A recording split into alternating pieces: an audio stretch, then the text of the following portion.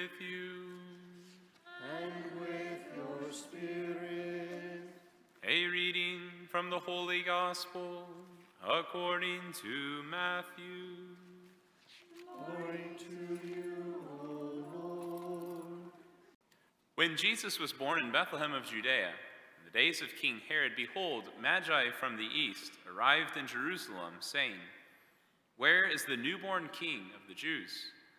We saw his star at its rising and have come to do him homage." When King Herod heard this, he was greatly troubled, and all Jerusalem with him. Assembling all the chief priests and the scribes of the people, he inquired of them where the Christ was to be born. They said to him, "In Bethlehem of Judea, for thus it has been written through the prophet, 'And you, Bethlehem, land of Judah, are by no means least among the rulers of Judah, since from you shall come a ruler who is to shepherd my people Israel.'" Then Herod called the Magi secretly and ascertained from them the time of the star's appearance. He sent them to Bethlehem and said, "Go and search diligently for the child. When you have found him, bring me word that I too may go and do him homage." After their audience with the king, they set out. And behold, the star that they had seen at its rising preceded them, until it came and stopped over the place where the child was. They were overjoyed at seeing the star, and on entering the house, they saw the child with Mary, his mother. They prostrated themselves and did him homage. Then they opened their treasures and offered him gifts of gold, frankincense, and myrrh. And having been warned in a dream not to return to Herod, they departed for their country by another way. The Gospel of the Lord. Praise to you, Lord Jesus Christ. One of the perks about being Catholic is that instead of having one day of Christmas, we have 8 days of Christmas. And it's a kind of a Groundhog Day effect, if you've seen that movie, where each day we could wake up and treat it as though it's Christmas morning. And this is a great gift that I think most people don't really dive into. And it's a great gift for multiple reasons, one of which would be a spiritual reason.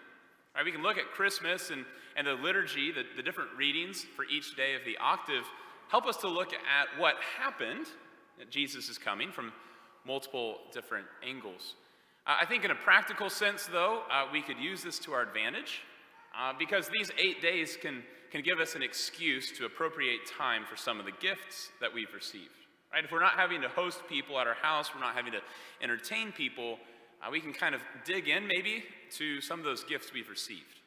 Because let's be honest that amongst the chaos of Christmas Day, we don't really have time to kind of unfurl, unpackage, kind of implement or use or even learn what it is that we have been given.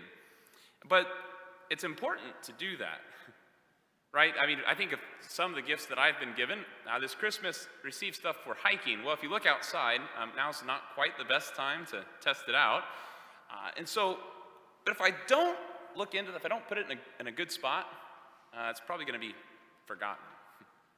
And how often that can be for us the case, that we can forget about these things, or they can even be mistaken gifts. We may not know fully what they are, unless we spend the time to look into it, or even at times bring someone else in who really knows what it's about.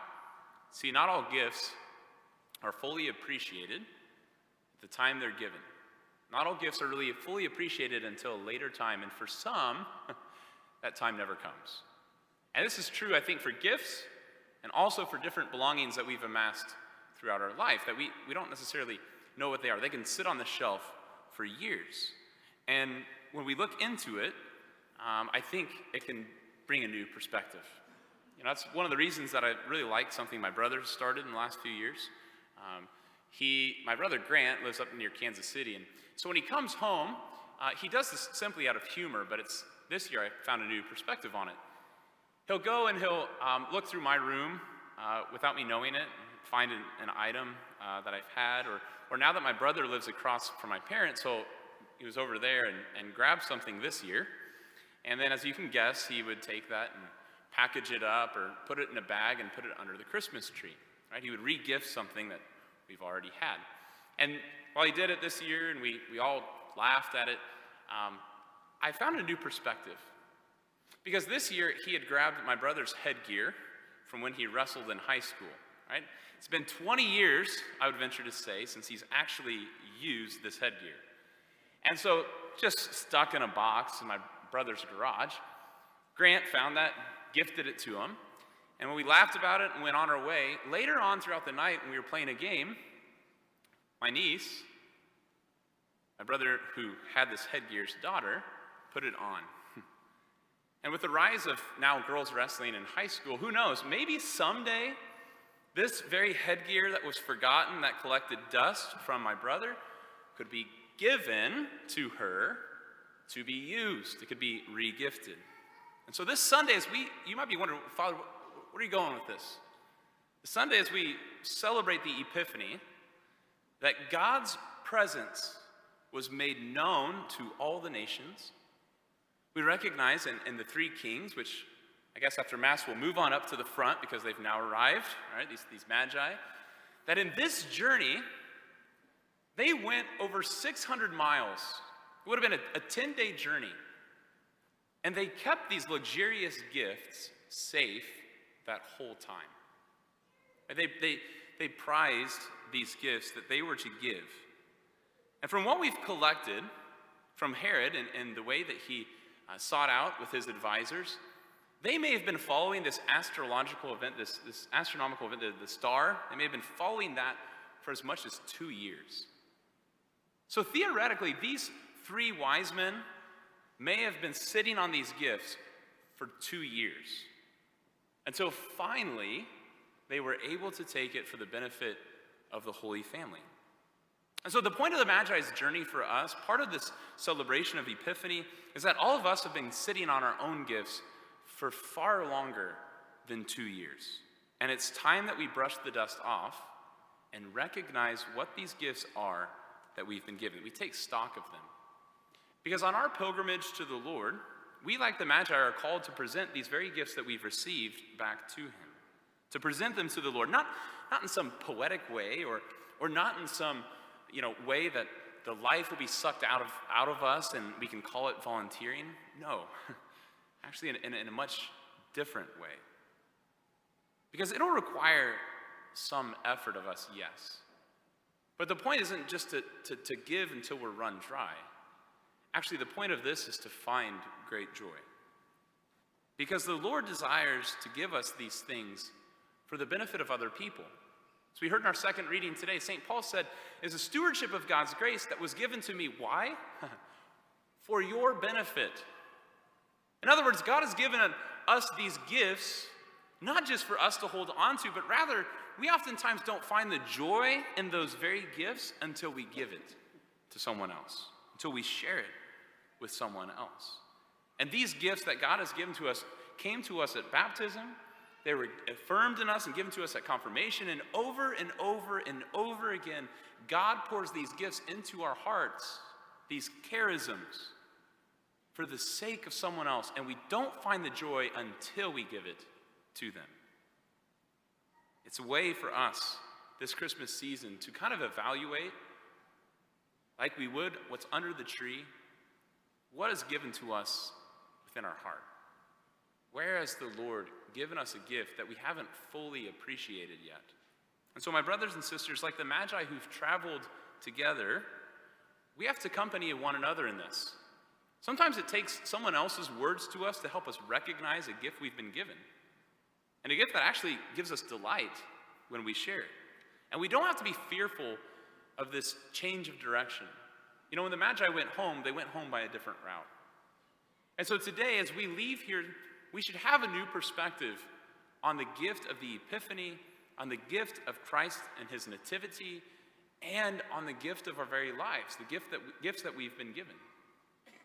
And we don't have to be fearful like Herod was that it's going to challenge our status quo. We don't have to worry about what this will require or demand of us. It's not something to be repulsed by, but rather something to find joy in. Because it can open us up and it can help us to utilize those gifts that we've been given so that, like it said in our first reading today, our hearts may throb and overflow with joy. Here at Magdalene, we have a pilgrimage of sorts, if you will, a way that we can kind of figure out these gifts, a way that we can kind of work together, not just to identify what those gifts are, but to begin implementing them. And it's been something that we did as a parish staff, something I can attest to that's been of great value, because it's been hard for me to see some of the gifts that I've been given. And so these things come to the surface through conversation with other people. They've helped me identify these places that I thought I was just performing a duty, but now I've actually been able to uncover where it can be a joyful part of my life. And that same offer is there for all of you.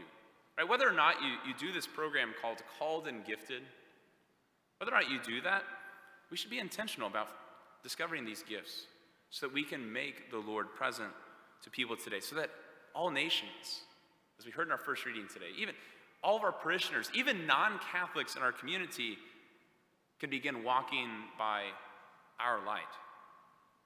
See, my brother has a chance to dust off this headgear and to take something that he had forgotten about and pass it on. Give something that was important to him to his kids someday.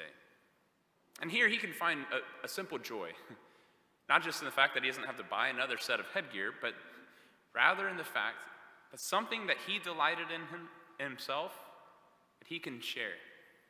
And the very gifting, as you may, to his children, may be a way that helps them to find a sort of joy in their life as well. And so today, let's take stock of the gifts that we've been given. And by carrying these gifts throughout our life, we may begin exposing them to the world and begin finding joy in them, so we can be a steward of God's gifts for the benefit of others, so that our hearts and theirs may throb with joy.